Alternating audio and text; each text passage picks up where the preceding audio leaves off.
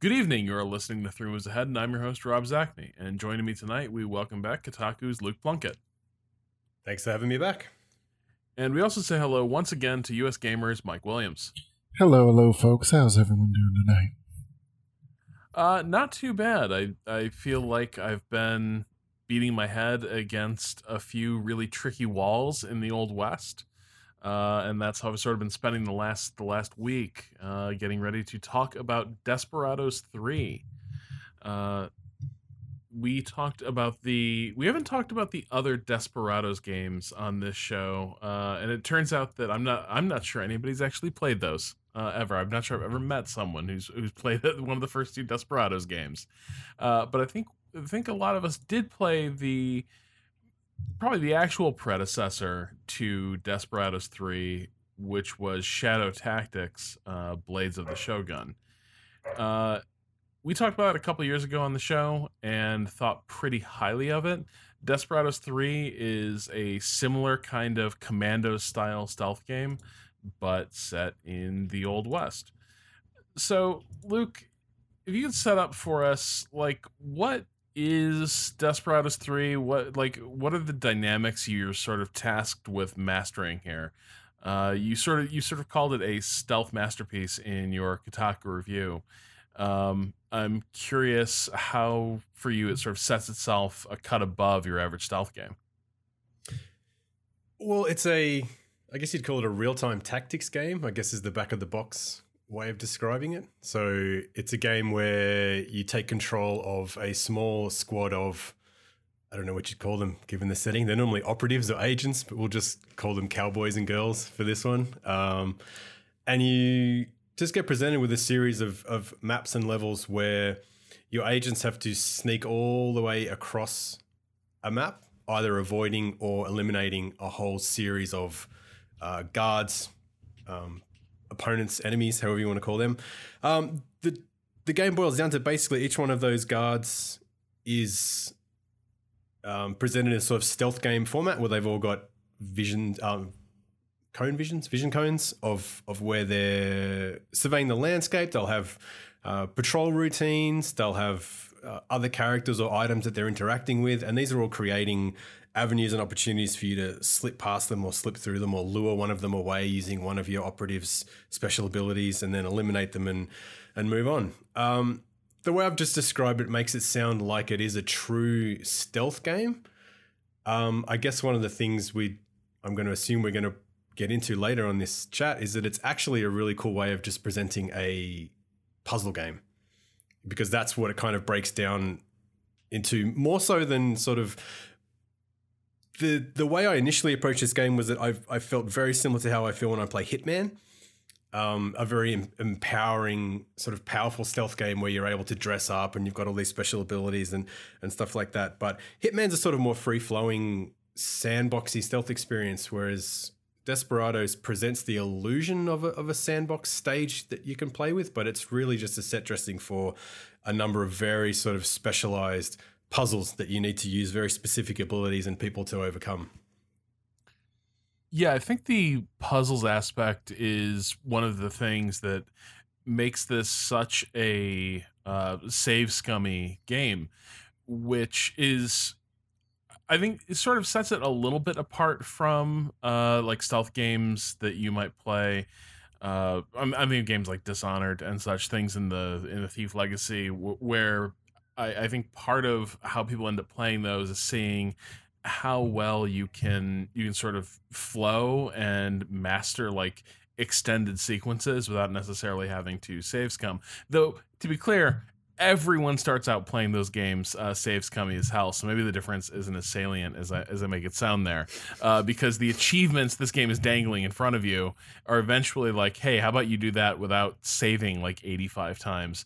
But like, this game really centers the fact that you are expected to save and save a lot and fail a lot. If you go a minute without saving, the game's like, hey, maybe you want to save. Mike, you were actually pretty cool with that. You were positive about it. Yeah, so part of the difference between some of the other stealth games that you brought up, I compared it a lot to Hitman, except you're not as powerful or Dishonored. is a lot of those, yes, people will play them sort of save scumming them early on, but they're not as punitive. Like in Desperados, if you're seen, most of the time you're dead. Like your characters cannot survive any sort of prolonged fight at all. So you're constantly sort of shown failure. So I actually was fine as an explanation. Basically, if you haven't quick saved in a minute, the default option puts up a big thing in the middle of the screen that lets you know how long it has been since you last saved, and the like keybinds for quick save and quick load are right there on the screen. So they're always in your head, letting you know that, hey, if you've been doing something for 2 to 3 minutes, you may have in fact set yourself up to fail long term. And I found really actually once I got above 3 minutes, if I let that go in my first run through, it was usually a very bad time for me. And I would have to like reload to an earlier quick save, which you can actually do. They don't like tell you that, but you can just go into load and find some of the earlier quick saves in the level to go back, because I accidentally had 1 or 2 situations where I had quick saved myself too far in my plan to get through a certain section.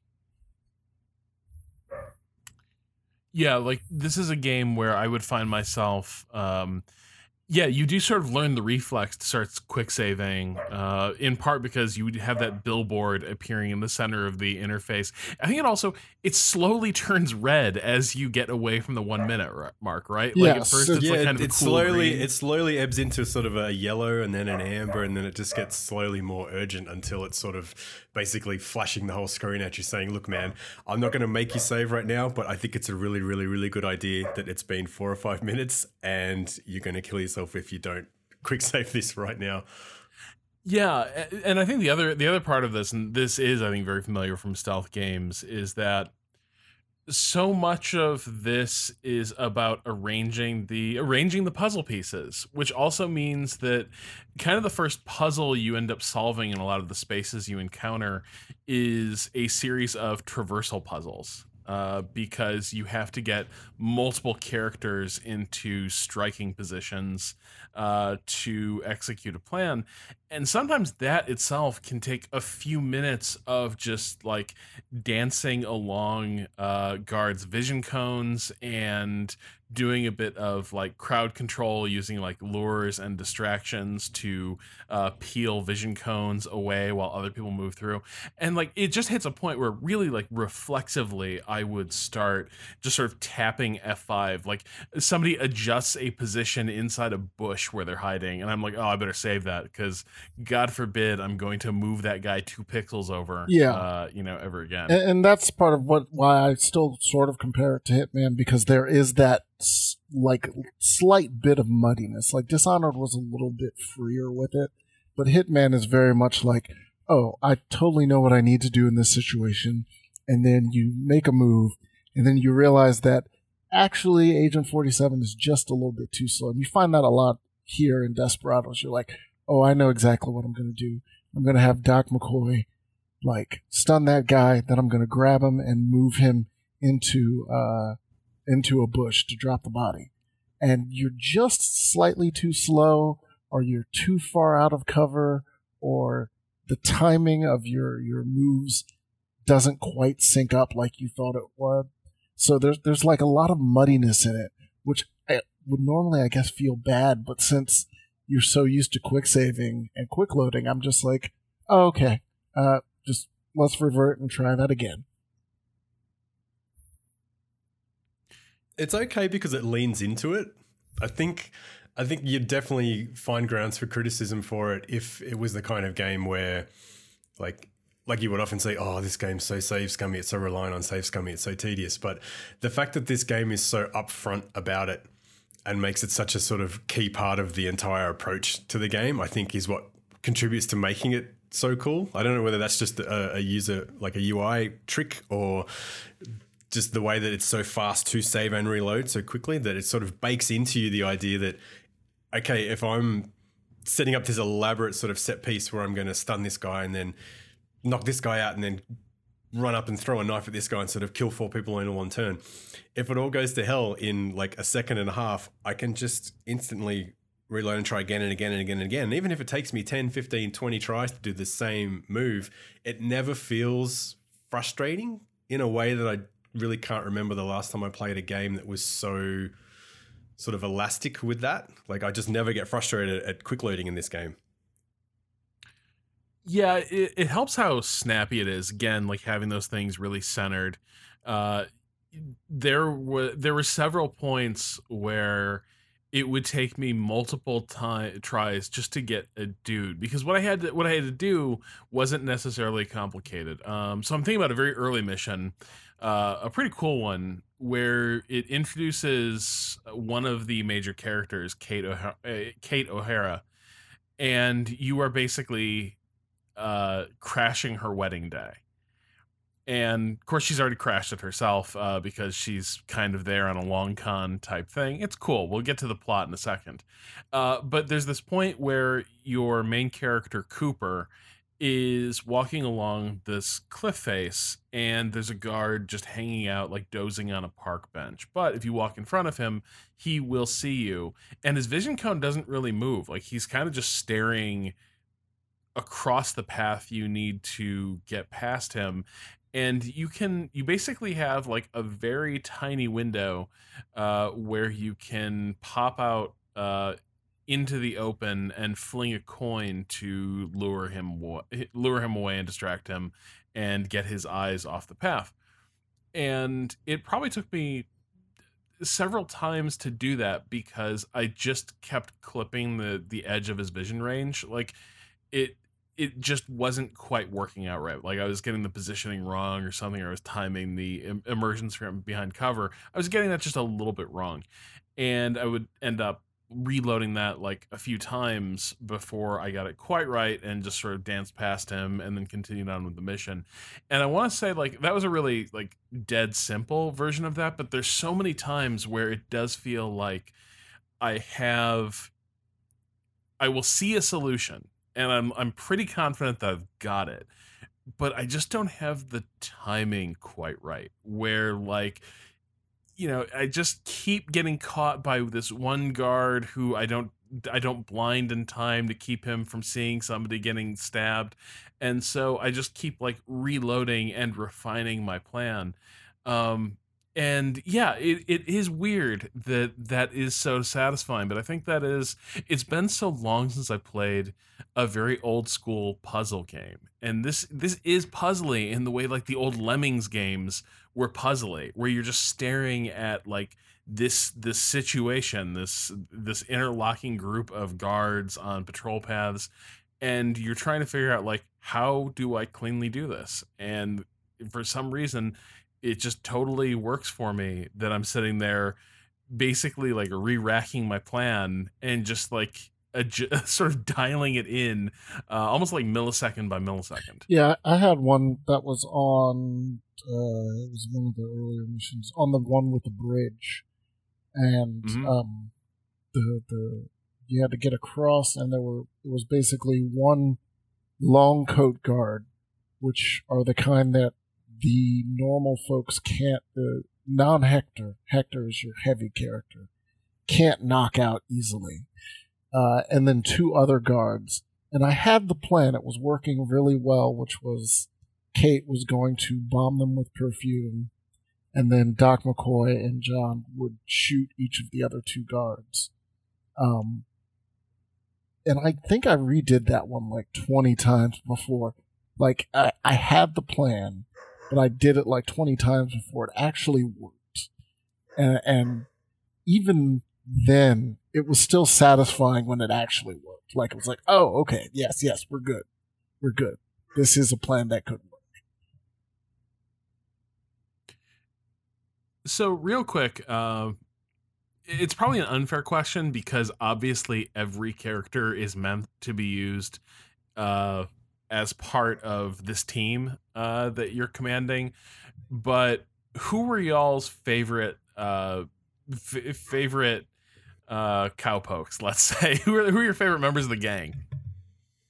Oh, it really changed as I went through the game. Mm-hmm. I was initially the biggest fan of Cooper, just because his sort of vanilla toolset seemed the most flexible for most situations. He has the coin that you can throw to distract people. He's got a deadly close range weapon. He's got a sort of medium range weapon with the throwing knife. He's got both pistols. But I think as you get further in the game and you get into the more complex levels where you can't just rely on single characters, where you have to basically set up the showdown moments where everybody's working together to solve the same thing at the same time, I think it was really started to become Isabel. Just because I tended to lean on two of her powers in particular, the one where you hit guards with 2 darts and it links their fate together, so that if you kill one of the guards, the other one goes down at the same time as well as the possession one, where you literally, use a voodoo spell and take control of one of the guards, and they can then use them to move them out of position or even kill another guard. I just found that to be sort of, as I got to the tougher parts of the game, that just seemed to be the most useful, sort of most exhilarating powers to be using. They felt really empowering to me. It's sort of, yes, this game's really tense. I'm having to sit in the bushes all the time and hide from people. But whenever I use those 2 powers, I just felt like a complete badass about it, which was really cool. Yeah, I have to agree. Actually, I thought you were going to ask who did I use the least, and that would be Kate. Kate. Oh, really? Okay, Kate hold quickly on. fell out of favor for me. Oh, really? Yeah. Because Kate's distraction powers. Yeah, hold on. All right. Well, yeah. All right. Yeah. I'm going to defend Kate's honor. But Mike, go for it. But yeah, so Kate fell out of favor for me, but Isabella was my most used for the reasons that Luke mentioned, and that 2 of her powers are so entirely useful. And she can also swim, which isn't always useful, but is very useful in some levels. And she's not, I believe she can carry, I forget who exactly, I think she can carry slowly. But no, I think she can carry she can carry normal speed, right? Yeah. Yeah, she slings one over her shoulder, so she's pretty good at that. Yeah, whereas Kate is dragging that body like Dr. McCoy. So she was my favorite. In fact, playing her made me actually wish that they had gone like hard fantasy for like everybody. Like, get further out there with some of their powers, even though like Hector has a giant bear trap that apparently no one can see.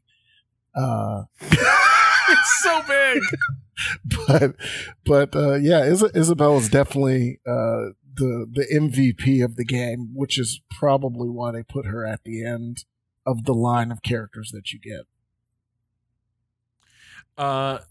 So for me, I think I had an arc where like Kate was my least favorite and then kind of became my favorite in this one really particular way, which is that usually the start of me coming to grips with a scenario was using Kate to basically control variables. Like that distraction ability was usually the start of me starting to be able to break through a puzzle, just because it would give me like it would just give me a handhold on the puzzle where I could like sort of crowbar the other characters into place. But like usually these things started with Kate, because all my other ways to try to like I could see how I would want to clear an area, but getting to the place where people were set up to do that often did require using Kate to sort of open a way. I feel like it's go ahead. She does feel like I really like the game's balance. I think the way that they keep certain characters out of certain missions so that you don't rely on them all the time or are forced to use certain strategies is really cool, and the way they've designed a lot of levels where a lot of their special abilities, weaknesses are sort of brought out front, where you can't rely on too many things too often. I think the one exception to that though is Kate's distraction powers. I'm the same. I found myself, especially on the later sort of harder missions where you would survey them and think, oh God, there's like 6 guards here and they're all looking in the same spot. How am I going to get through here? You can just rely on Kate because her distraction. Wouldn't it be great if this she dude talked were to the guy looking somewhere else? Yeah, or wouldn't it be great if this guy can just be brought around the corner and just murdered in a bush just over and over and over again? What if I could do that to all 4 of these guys with the one character, which is what Kate does, especially towards some of the later missions where for some reason, like that power's weakness where it doesn't work on, or where she's actually spotted by the trenchcoat guys, there's huge swathes of those later missions where those guys aren't there. And so you can just create these like man-eating bushes where you put Cooper or Isabel in a bush and just keep luring guy after guy after guy out into them and just taking them out.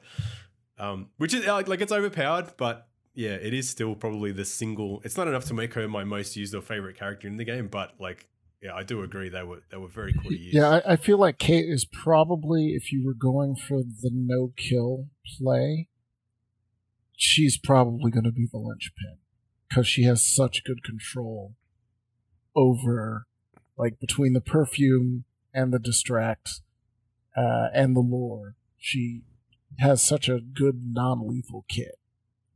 But my first run through, I was murder supreme, so she falls to the bottom of the list.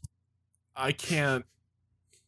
So in general, I'm not super non-lethal, just because it gets too fussy, and also because in so many stealth games, so many people just deserve to get killed. Like the point of your average stealth game is just like you're walking around the level, and then you hear just some asshole like popping off, and you're like, well, time for you to get garroted or something like that. But this game in particular, because these puzzles are so naughty, even when you are even when you are feeling like I am content killing 100 people every mission, right? Like it's just going to be carnage by the end. Even so, it is really tricky doing these things, even when you're just at your most murderous. Like every mission, you get your little score, right? It gives you a bunch of cool metrics. Actually, let me back up. Let's talk about how cool the way this does a post-mission debrief is. So good. The game actually is a standout. The map that it gives you at the end of the mission. So good. Oh, I wish every game that had anything remotely to do with any of this stuff had that. Luke, you want to tell the people what they're missing if they haven't played Desperados yet? At the end of every level of this game, you get presented with a map of the entire stage, and some of these stages are really big. You know, they can take you hours and hours to work your way across. It just gives you this snapshot of the entire map, and it marks on the map where every enemy and civilian was, and where you started the map, and then it starts to basically show you a simplified, abstract time lapse of your run through the entire mission, showing each person that you pick off and as you move and each like kill that you make and stuff. And it's such an amazing way of taking such a because when you play, there isn't, like we've mentioned before, there is no flow to this game. Like you can be save and load spamming like 10, 20 times on certain puzzles. So it breaks the idea that you're on this single flowing mission.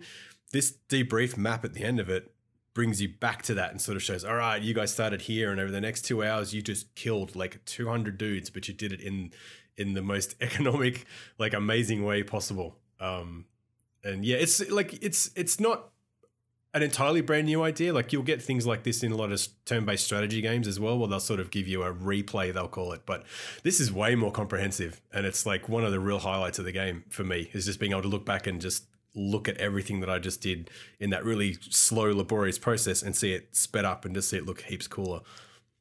Yeah, and it's real nice. Go for it. Yeah, it's real nice that you can like scrub through it. You can change the speed, and it's someone else compared it to almost like a sports diagram of like a play. And being able to just watch it. And this is one of the things that was not in Shadow Tactics. So, like, this was a thing that they added. Because Shadow Tactics did keep track of a lot of this stuff, but it didn't offer a visual look at it. And that's part of why it's so cool. Just watching you sort of make your way across the map. Yeah, and It looks great. The map. I don't think it is just a. I don't think it is using the exact like zoomed out version of the actual in-game map. This really does look like. No, it's like a separate illustration of it. Yeah, yeah.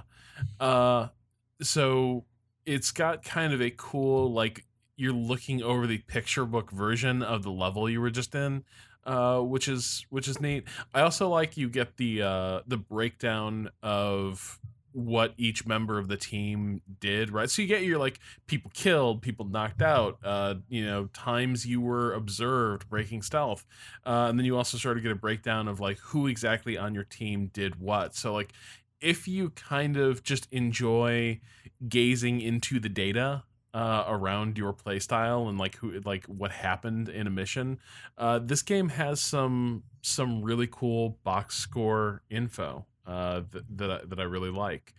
But then after that, it tells you, okay, so here were the other optional challenges you could have done. And this is like, if you're the completionist or if you want to show like complete level mastery, there's like 3 big challenges and then a series of like extra, in every sense of the word, challenges that you can undertake. I think one that jumped out at me, like, what sort of, like, why would you do this? There's an option in that mission where Kate's wedding day goes haywire, and she ends up like shooting the fat cat mayor that she was about to marry. She ends up killing him, and there's an achievement for, I guess, carrying his corpse across the entire level to where the photographer is set up, which is across the map. So like, there's an achievement for taking a photo with the dead mayor. And I'm sitting here just thinking, like, the only way you could do that is if you like dragged this carcass through this like guard infested like wedding party ground. There's another one with did you see the dentist one? I think it's the first New Orleans mission. No. Which would be wrong, but you find a little, in the corner of the map, there's a little dentist's like wagon, and it's basically like the very bottom corner of the map, and it's like, well, this is weird. It's got an interactive door and there's a character at the front of it. And what it turned out you had to do, because I did this just experimenting with it because I thought it was odd, is if you knocked out a guard and brought a live guard to the dentist's wagon, he would thank you for it and bring the guy in and like strap him into the dentist's wagon and start experimenting. Oh my God. And you'd hear the guy scream like, my tooth, and then this like mad doctor's like, yes. And it's like, oh, okay, wow. And that's the point. That was like maybe the 4th, 5th mission in, and that's what made me realize, that stuff's hidden in every level. And it's got nothing to do with difficulty. Like, it's not asking you to do something harder than the game's already incredibly difficult difficulty settings. It's just encouraging you to sort of replay these missions and explore every corner of it, that there's all these cool little secrets and challenges out there for you to sort of, if you play the same mission 5, 6, 7 times, you can play a really fun, different version of it every time.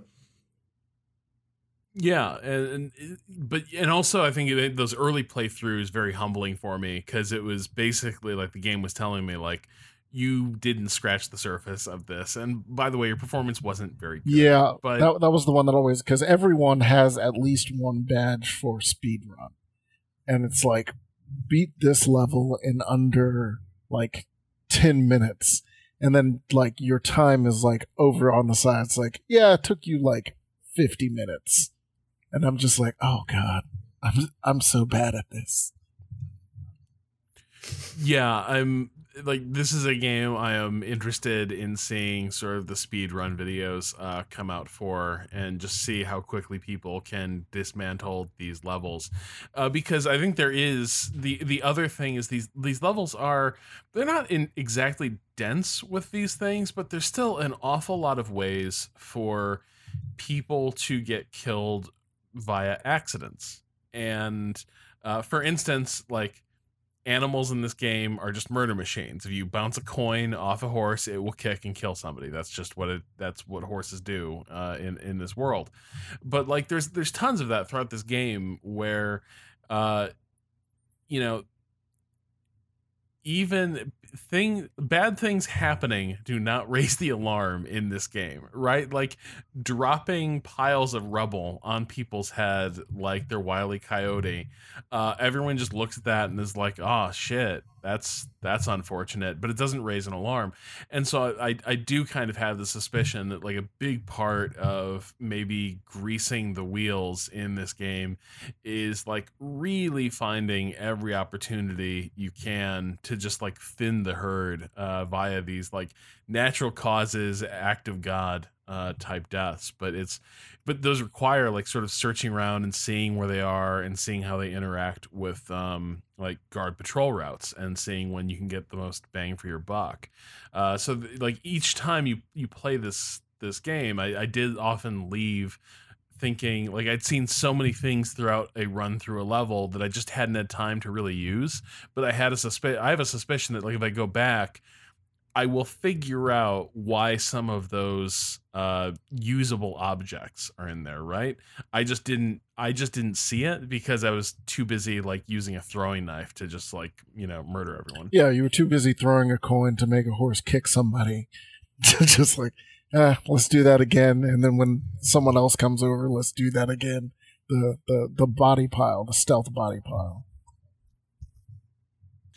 Yeah, there is you can fit a lot of people in a tiny bush. It turns There's out an achievement for it. One of the achievements that kept popping up as I made Murder Bush after Murder Bush was like a man-eating shrub or something. I just kept getting this achievement popping up where you've put 300 guys in a bush. You've put 400 guys in bushes in this game. Like you can, I've seen single bushes take like 8-10 guards and they just obviously, are bottomless. Yeah. And the same for some of the games like decorative ponds or small rivers. You can just fit an obscene amount of dead bodies in them. I don't know if there is a cap on it. When you put a dead or captured body into a bush, it actually sinks below the world and disappears completely. So it is no longer a thing you have to worry about.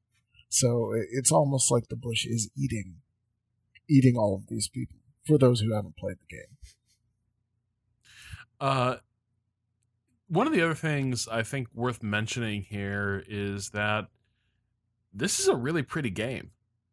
Oh, it's so pretty. I was surprised. Yeah, it was interesting because I didn't technically review the game because I still haven't finished it. I'm still on the last level now, but some of the things I read in some of the other reviews were actually like, oh, there's not much to look at. And I thought, really? Like, we've been playing the same game? Because it's got this really beautiful diorama style, like almost action figure look to it that just made every level just like, it looks beautiful in static 2D. And then the fact that you can just spin the entire map around and it looks as good no matter which way you spin it. I thought it was a really good looking game. Yeah, like if you get down and zoom a little close, yeah, you can look and see that some of the textures are a little muddy. But I that's really part of making it look great when you're zoomed out, like making it perform well, because it not only like looks great, but it performs pretty well. I didn't have like any hitches or anything or any problems. And no, well, it's probably related to the making sure that it saves and loads so quickly as well. You're not going to have these, enormous maps with trillions of assets in them if it's going to take 60 seconds every time you want to quick load a game. Yeah, but they do a lot, like the opening the first level and like seeing like grass and stuff and bushes and water and fire and light and all that stuff. Like it's all in the additional effects that they paper over these levels that already look pretty good that make them look like even more amazing. I guess I could see an argument being made that it maybe isn't as arresting as Shadow Tactics. Because I think Shadow Tactics that is another gorgeous game. And I think part of that is also it's leaning all the way into samurai film aesthetics. And also there's a lot of like dynamic exciting like biomes that you're spending time in, right? Winter levels, feudal Japanese castles, things like that. I could see there being an argument that like the Old West is a little monotonous by comparison, but I don't actually think these levels are all that monotonous looking, right? Like, No, they do a really good job of breaking it up into several like really distinct sort of areas. You've got the big urban missions, the swampy jungle missions, the desert missions, and then within those areas you get missions like the one with the bridge or the train, where even though it's the same general terrain, it's still a strikingly good looking distinct level from the last one, that even though and they switch it up too, so it's not like you're getting a ton of like say desert missions back to back. You'll maybe do a couple of, but you'll sometimes have like maybe one near a forest, then you'll have say like a desert mission, then maybe one in town, and they try to at least give you a lot of variety. And since you're spending usually like at least 30 minutes on a level, I think it works out really well. Like I never got bored of a particular style while I was playing the game. I think it really suited the gameplay for me as well. I think by making it look so action figure-y and diorama-esque, sort of taking you right out of this being like, this is not a real place with real people, it helped make the beat-to-beat gameplay more palatable for me, I guess. Maybe this is only because I'm playing Last of Us 2 at the same time, but like all you're doing in this game is going from bush to bush, corner to corner, like stabbing dudes in the neck and hearing them go as they die. And it's like it's a grisly game if you look at it that way. I'm just using knives and hooks and bear traps and shotguns to just kill like thousands of guys. But the way it's visually presented lifts you right straight out of that. It's like, oh, these are just toys. This is just like a cartoon sort of experience. It's not something. Yeah. I mean, how can you think of it as anything but cartoony when you push over a giant boulder and it just crushes two guys and then that's it, and their friends are like, huh, I guess that happened. Or there's literally a piano hanging over somebody's head that you cut the wire on and it kills them. Yeah, and like, I mean, like I could never stop cracking up every time the bear trap fired. It is just so ridiculous that like this thing is like the size of a like great snapping turtle. Basically, this thing is just enormous. And when dudes step over it, it just snaps shut around their midsection, and it's like a dinosaur killed them, right? Like it's a Jurassic Park like T-Rex type like moment of somebody just like steps into the bear trap, goes snick, and it's just like this grisly like, oh, this person was just basically cut in half by this bear trap. And it is so ridiculous and overdone that it doesn't really register as horrifying. It just registers as got him. Especially since you can hide it. Like so like the first time you get Hector, I think it's in like a grass area, you can drop it down and like, okay, that makes sense. We're good. But like on like a desert area, like no, you should be able to see that giant bear trap. Like there's no way Hector is hiding that. Yeah. I love how they just explain it away, though. I think it's when you first learn to use it, they just sort of go, yeah, it's huge, we know, but no one can see it. Yeah. Only Hector can see it. And they're just like, we don't need a reason. We just said there's no reason. So just have fun. Get on with it. It's fine. This thing's going to eat a lot of people. Have fun with it. Oh, it's so fun. Yeah. I mean, this is a game that plays it pretty broad, right, in terms of just like the archetypes that you're dealing with. This is the game where, in the tradition of the Commando style games, you basically do have the temptress, archetype. You do have the big burly tank dude in Hector. Doc McCoy is your delicate little sniper guy. Just absolutely lethal, by the way, but my God, is his Achilles heel just trying to get the bodies out of the way. It's every time I watch that guy try to get Can a he corpse. throw them? No, I think because I'm really embarrassed to say it took me a very long way into the game before I found out I could throw bodies instead of dragging them, and I don't know if everybody can throw them or not. I don't think McCoy can. Can he? McCoy can't. I don't know. Because they make such a point of like the fact that he can only lift the corpses like by their armpits and like crab walk shuffle them, like crab walk yeah, them. it's just brutal. Where like he is so fast and deadly with that silenced rifle that he's got and the stink bombs and such. But God help him if he has to clean up a mess while he's out there, which is again a big part of this game. Like so much of this is about orchestrating things. Like somebody's gonna get this kill, and then somebody else is gonna sweep in and adios the body real fast before this other character gets their vision restored.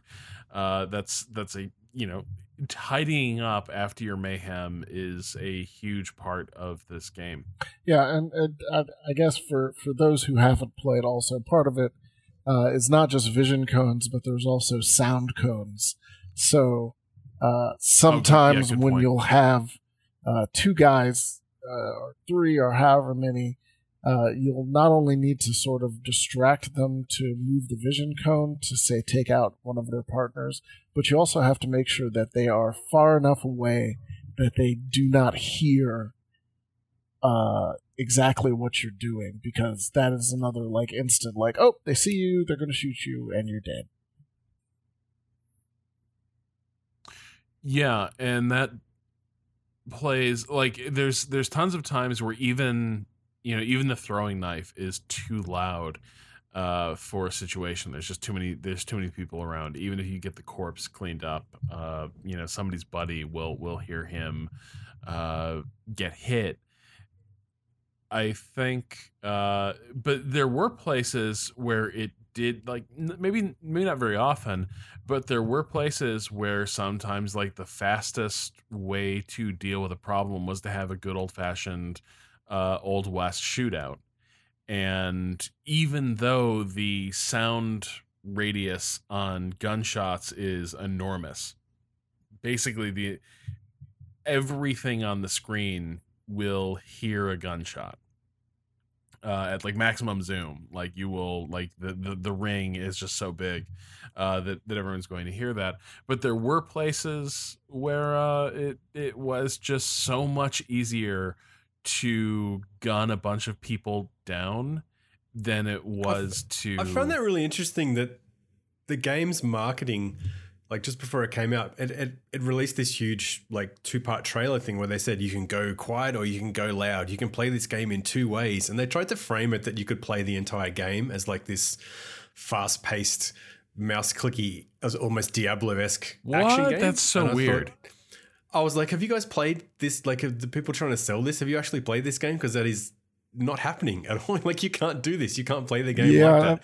But then when you play through it, you notice how many ammo crates are lying around. You think, God, they really did expect someone to try and shoot their way through these levels, even though it's almost impossible to control it properly once you get into a serious shootout. Yeah, there's the one level that I got through was the wedding level. And at the end, there's a minigun. You have to shoot all of the guys. And I would still get to the minigun, and I had to reload that part a couple times because Cooper was still dying in the middle of shooting the minigun. I did it like 3 or 4 times before I figured out that you could just hold down the mouse button, because I was like clicking it to try to kill the guys. But even then, like, Cooper really couldn't stand up to that many shots, and he was behind a minigun. So I'm pretty sure Coop cut Kate in half the first time I got hold of that minigun. It's funny, they say that you can do it whenever, but there's really so many limited places you can rely on that type of scenario. Like, I think I only did it once in the whole game where, apart from the minigun sections, where I think it was a level where we had to sneak around and get on a train. and get out of there as the train left. And it was only and the last bit before you could get on a train was on a loading dock area. And that's the only area in the whole game I've had an old-fashioned shootout in, because it was like a finite space. I wasn't going to get flooded with reinforcements, and it wasn't going to impact the rest of the mission, where you're not going to risk other people coming in and seeing 87 dead bodies in that area of the map, or I've used up all my ammo or whatever. So yeah, I find it weird that so much of the game was obviously set up for you to do that shooting, when, like, I guess as all three of us can now testify, that when you play your way through the game, it's really something you never want to pursue, even as a last resort. Even though I'm sure probably in like a month or so, there will be YouTube videos of people going full guns a-blazing and finishing in like 5 minutes. That's it. You said, I wonder how I do this mission in under 10 minutes. It's probably using Hector's shotgun, just like killing everybody. Hector and McCoy, every level, just 5 minutes. Everybody's gone. Well, yeah, I mean, but McCoy, like, the dude needs to be fed with ammo constantly. And so you have that issue where, like, his gun, his was the one gun I used without hesitation, except for the issue that his silenced rifle only has like 5 shots. And then you will need to find an ammo crate somewhere and restock. And usually those things were guarded. And so you'd have like a separate stealth puzzle to go and resupply your guns. Whereas I don't think, maybe once Cooper was running low on his 6-shooters.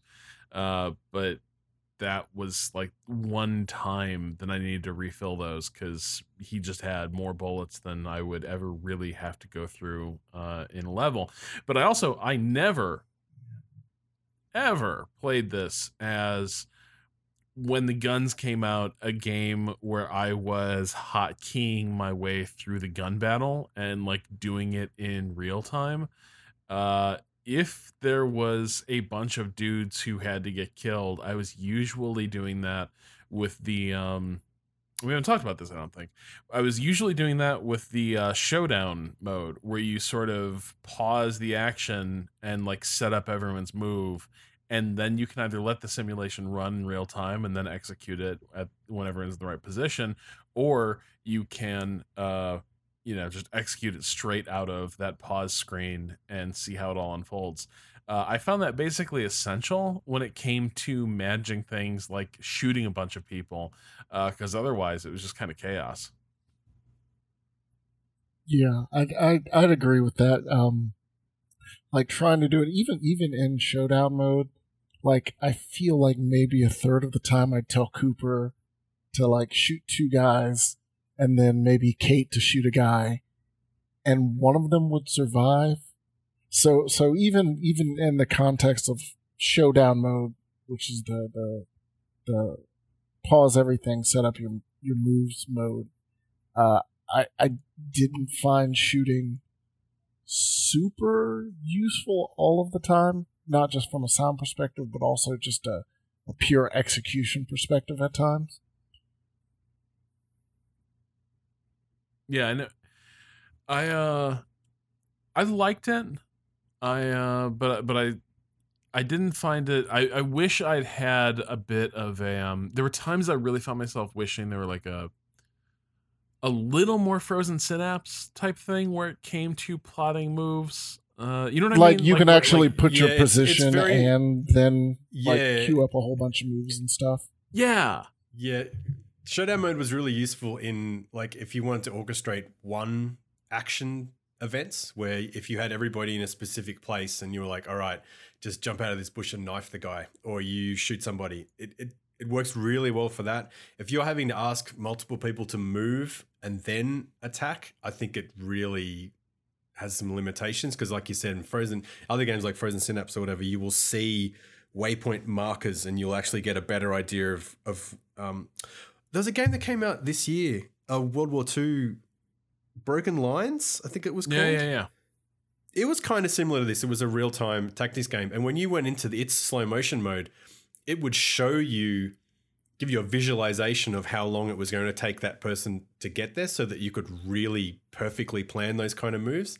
I felt like this could have done with that, because showdown move might have been a bit more useful. I feel like as it stands, it's kind of like an icing on the cake kind of move where it's like, oh, I get to do a showdown move and it's going to look great. Whereas I could have actually relied on it for half the puzzles in the game if it just had a bit more feedback as to how I could align everybody and move them into the right spot in the right time. Yeah, and a little bit, make it a little bit easier to queue up moves or something like that. Yeah. Like, because it does queue them up. It does queue them up, but it doesn't do a great job of showing you the timing involved or how that's working in relation to everybody else. So you're like, okay, I've got this move set up. It's great. All 4 agents are going to be doing something.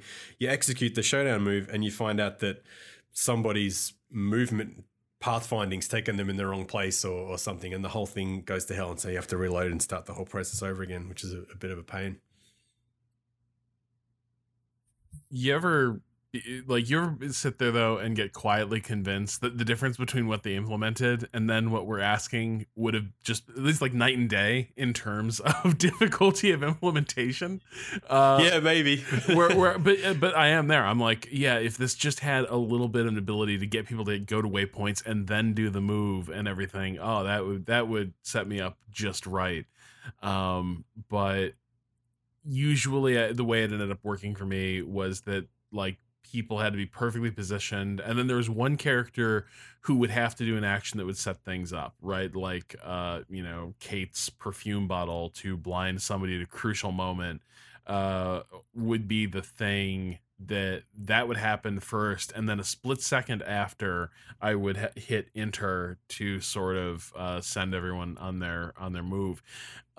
Real quick, Mike, I want to say you talked about this in your review. You played it with the gamepad a fair bit, right? Yes, I always at least drop in to see how a gamepad works, because I play a lot on PC, but I sometimes like to switch depending on what type of game I'm playing. Like when I was doing Red Dead 2, I did that completely on a gamepad on PC.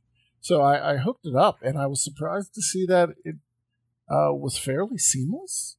How does it work? Do you get direct control over it? I guess that's how the PlayStation version works, I guess. Wow, that's a completely different experience. It's like the difference between playing Diablo on PC versus Diablo on like consoles. And it actually works pretty well. And, the quick load and quick save are right there at your fingertips. And I actually found in some cases that it did work better to have direct control over somebody. Yeah, those parts where you're trying to dance through the vision cones might be easier with a gameplay, I'm guessing, if you can actually get that more precise control instead of relying on the point-to-point pathfinding of the PC version, which sometimes gets you into trouble. A lot of the sneaking aspects, like moving from point A to point B without being seen, are easier when you have direct control of that character. Oh, cool.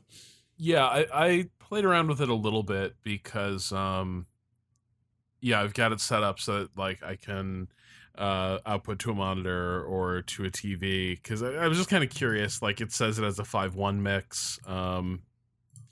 I didn't hear the rears activating very much. Just FYI, if you're thinking like, what's the home theater experience? Let me tell you, it's a lot like playing it in stereo.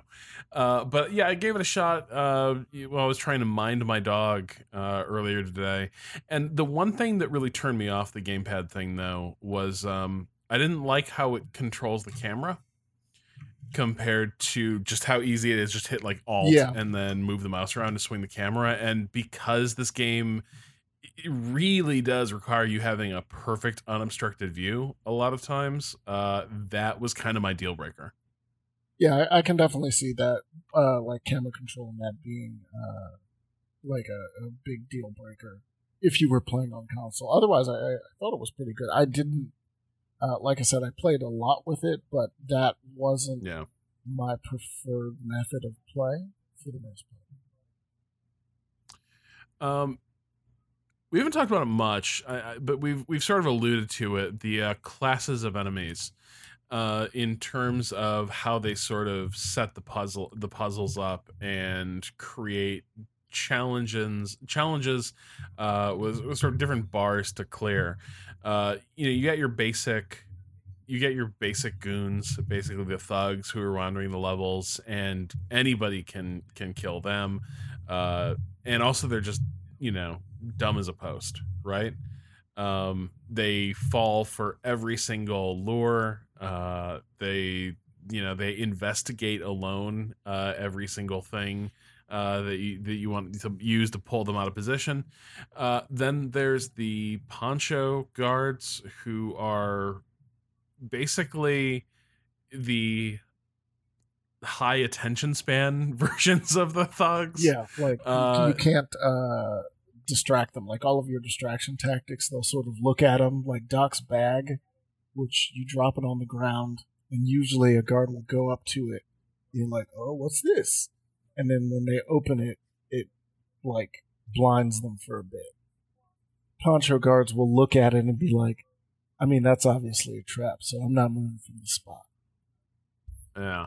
And sometimes though, like, you still, I think it's very clever. Sometimes the poncho guard is there to basically like signal, hey, you're not gonna be able to, you have to work around this dude's vision cone. Like this sentry is not gonna get pulled out of this position. And I think early on the game sort of discourages you from doing that, but also it turns out there's a lot of times when, yeah, you might only be able to distract them for a split second, but sometimes that split second is the key to like unlocking the position. And so that's something you have to weigh in there as well. And I don't know, Luke, you want to explain the long coats a little bit? So, like you guys have explained, the various levels of enemies have various sort of vulnerabilities to your powers and tools. The longcoats kind of sit at the top of that, where they're these incredibly powerful, incredibly strong. They're basically mini bosses, I guess, and they're immune to most of your agent's powers. So Kate can't. Well, if Kate goes near one in a disguise, they see right through it, and then Kate's basically shot on sight. Most players can't kill them. They can only sort of slow them down or wound them. It's only Hector's, your sort of tank character's direct melee attack that can take out a longcoat. And they basically feel like they've been dropped in the game at certain key points to stop you being able to cheese your favorite special ability or power, because they really make you approach a puzzle in a certain way and really have to make the most out of everybody's abilities, because they're so hard to bring down. You can double tap them. So if you hit them with anybody who's not Hector's gun, it'll stun them, and then you can hit them again to take them down. Right. That's that part on the bridge that we were talking about earlier as well, where you have to rely on non-Hector characters to bring one down. But yeah, normally they're a massive pain in the butt. And then dog lovers may not enjoy parts of this game. There are some other tweaks, like Kate can't charm women. So anytime there's a female guard, it's just you're just like, oh okay. And then dogs can sniff you out. I did kill a couple of dogs. I mean, I guess Luke, you've killed a number of dogs across 2 games, haven't you? Yeah, I've been doing it a lot lately, which bumming me out. My dog's sitting right next to me now. Actually, it's making me sad. But you do kill quite a few dogs in this game, which is it's kind of odd because they're not as terrifying as that might make them sound. I actually found the dogs were a way to actually exploit a few areas. I don't know whether that was by design or not, but because the dog could sniff you out instead of seeing you, a lot of traditional approaches to a puzzle where you would conceal yourself in a bush or a haystack or something. If a dog can sniff you out, it raises the alarm, but it raises its own type of alarm. So normally in the game, if a guard sees you, it raises a general alarm, and that's a really bad thing because all these extra guards come running out of buildings, and you basically, a lot of times you're all dead on sight if the alarm gets raised, because there's suddenly 6 to 10 guys and they're all shooting at you. The dog races are kind of sub-alarm where the dog's barking at you, but it relies on someone else coming over to investigate that to trigger the main alarm. So there's a few missions, and I think one in the city stage in New Orleans was one of them where I could actually use the dogs to my advantage, which was cool. But then it also made me feel bad about, eventually having to put an axe into it to stop it from chasing me around the rest of the level. I did kind of have because I also went straight from The Last of Us 2 into this game, and I did kind of have a moment where I was like, are you kidding me? Like, I just got done taking these things out, and again, at least they make them like, these are ugly dogs. Oh, you think? I think they're kind of cute. These are like big, mean, ugly dogs. So if there is a dog that you have to kill in a video game, like, this is probably the most palatable version of it. It's not like you're killing like some, I don't know. I think these are still kind of cute mutts. Unfortunately, there's kind of to me, I'm like, this is kind of a Disney dog. Like, this is one of the dogs that sings along in the jail and Lady and the Tramp. It's actually, now that you say that, they do look very similar to the Bolt character designs. Yeah. That's kind of square looking. Okay. Yeah. All right. Now I feel bad. But yeah, they do have interesting limitations, and they are mostly there to complicate some of your other disguise and distraction abilities. But yeah, the dog, fortunately for you, these dogs are pretty bad at being guard dogs. Unlike in Last of Us, where, like actual dogs, they're pretty good about picking up a scent and like tracking you down. None of that here. Their awareness cone is super narrow. And so really they're kind of introduced in a lot of places to just kind of be a curveball on what you want to do, and introduce maybe a timing element, or just create a situation you have to manipulate a little bit better. But nevertheless, yeah, in a lot of places, killing the dog was the most expedient way forward. I don't know. Maybe if you get it, you can try a no dog death run. Yeah, and I all of these different types that we're sort of explaining, the trick and the reason that it really works out to be sort of a puzzle is that each of your characters tends to, I guess except for dogs, have a specific way to deal with each of these types of characters. Like, one of the non-lethal takedowns is to knock down a target and then hog tie them. And Cooper can do that, Kate can't. So if you're in a situation where you have Cooper and Kate, Kate can knock people down with a kick, but then eventually they'll wake up again. So everyone, though she can kick them right back down. Yes, she can kick them again. But that's how it sort of breaks down. Like, Hector can carry 2 bodies at once at a normal speed. Cooper can carry 1 body. Cooper can climb ivy. Isabel can as well. Isabel can swim. So everyone sort of brings their own tactics to the table outside of their special abilities. And then the levels are designed in such a way that it's sort of different. Choke points is not the right word. Puzzle rooms, I guess, that you have to go through, because they're generally there are more. They're very distinct. Like, they're very self-contained areas that you have to overcome. There's very few areas where sort of the vision cones are overlapping. It's like, all right, I'm going to take care of these 4 guys, and then I've got complete peace, and I can move on to the next 5 guys, and then the next 6 guys. It's all very segmented and separated. Yeah. So like, you very rarely have a situation where if you tip off a guard, which is going to get you killed anyways, it's going to bring people from another puzzle section, another area of the map. Usually it's just you're going to die in that area.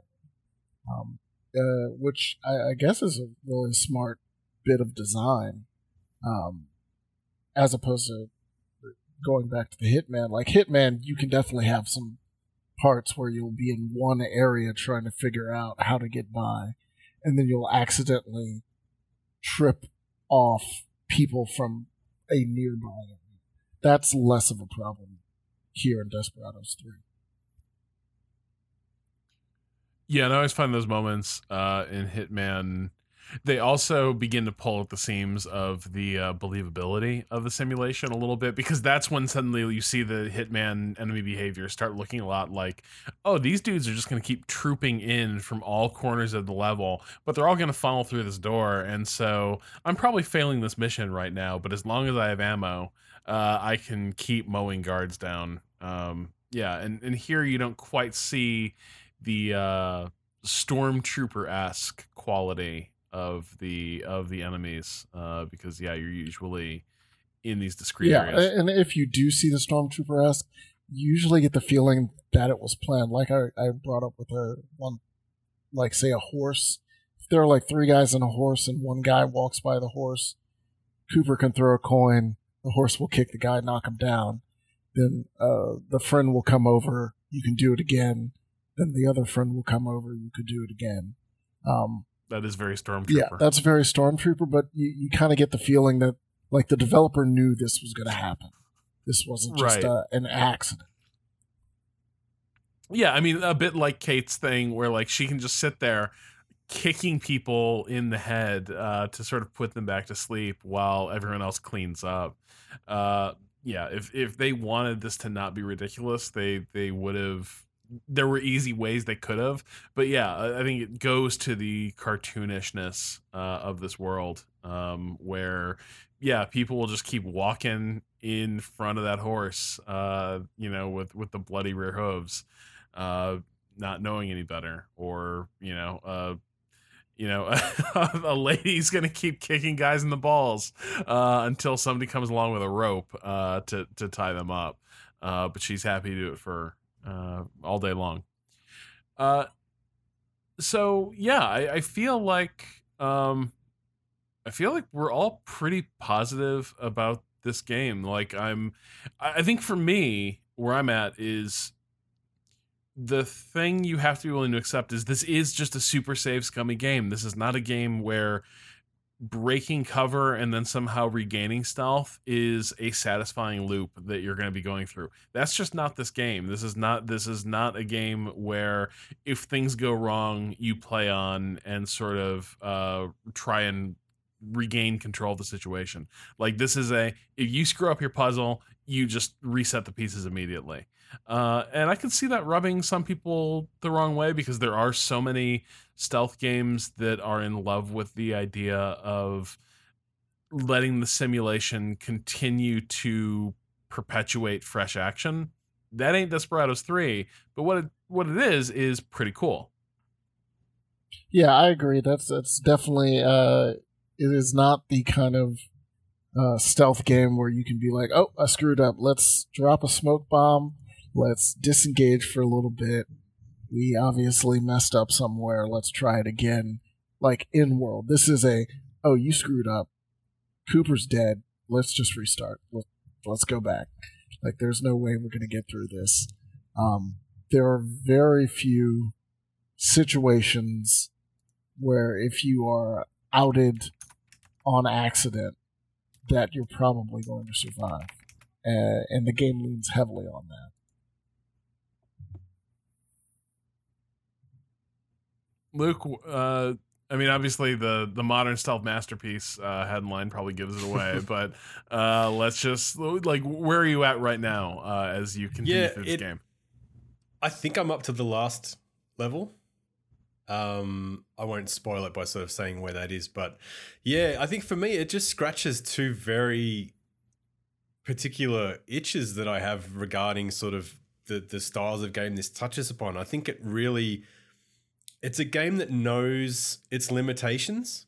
It's like, and it's 100% upfront and clear with them that, look, this game is going to make you save. It's going to make you reload a lot. It's very artificial. These aren't real people. This is basically a puzzle game with cowboy set dressing.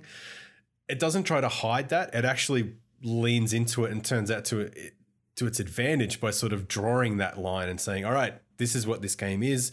We're going to execute it to the best of our ability. And I think they execute it so well that it brings out, it's got a lot of the stuff that I love from games like XCOM or any other sort of team-based Fire Emblem, even Invisible Ink, which is a good example because it's got a lot of sneaking in it. That sort of really strategic sort of chin in my hand planning moves, yet they also are able to marry that with the best things I love about Hitman, which, I know we've spoken about a lot of Hitman's limitations in the last 10 minutes, but the way that Hitman takes the stealth genre and makes you feel so predatory, like the ability to disguise yourself and just walk through a stealth level, or the ability to have all these cool gadgets and powers that can really impact on a level. It's got that as well. And so like the things that I love most about two of the series that I love the most, or types of games that I love the most, sort of come together in this game. And that's why I use that sort of really excited headline, but like just personally for all that stuff, it ticks all those boxes. Yeah, and I was really excited. Like we all sort of talked before, I had not played any of the Desperados. I played Commando games, which Desperado was pretty much copying. And I played, like Jack Alliance and games like that. But more importantly for me, when I was coming to this, is I had played this developer's previous game. They only have two. Shadow Tactics: Blades of the Shogun. And gameplay-wise, this is a polished version of Shadow Tactics. I tend to like Shadow Tactics, not aesthetic, setting is best. I'm not a huge Western fan. So this game is working for me despite usually not liking the setting. But Shadow Tactics was great. Like, it's just a fantastic, unique game for the time.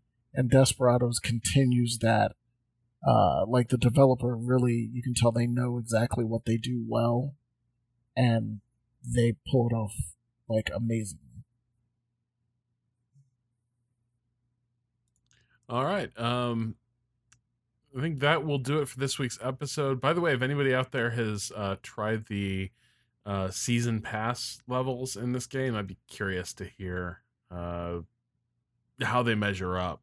Because the levels are dense. There's a lot to them, but like the season pass I'm looking at here promises 3 more missions, which is actually a pretty substantial amount considering how many maps you have in the game.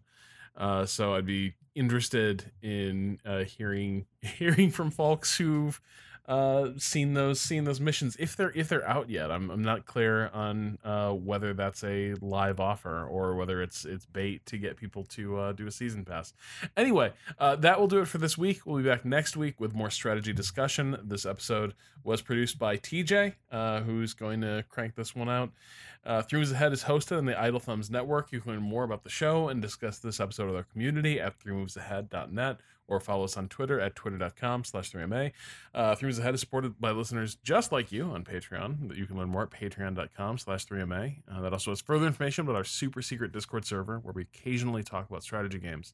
Anyway, we'll be back next week with another episode of 3 Moves Ahead. Until then, for Mike, for Luke, this is Rob Zachney saying goodnight.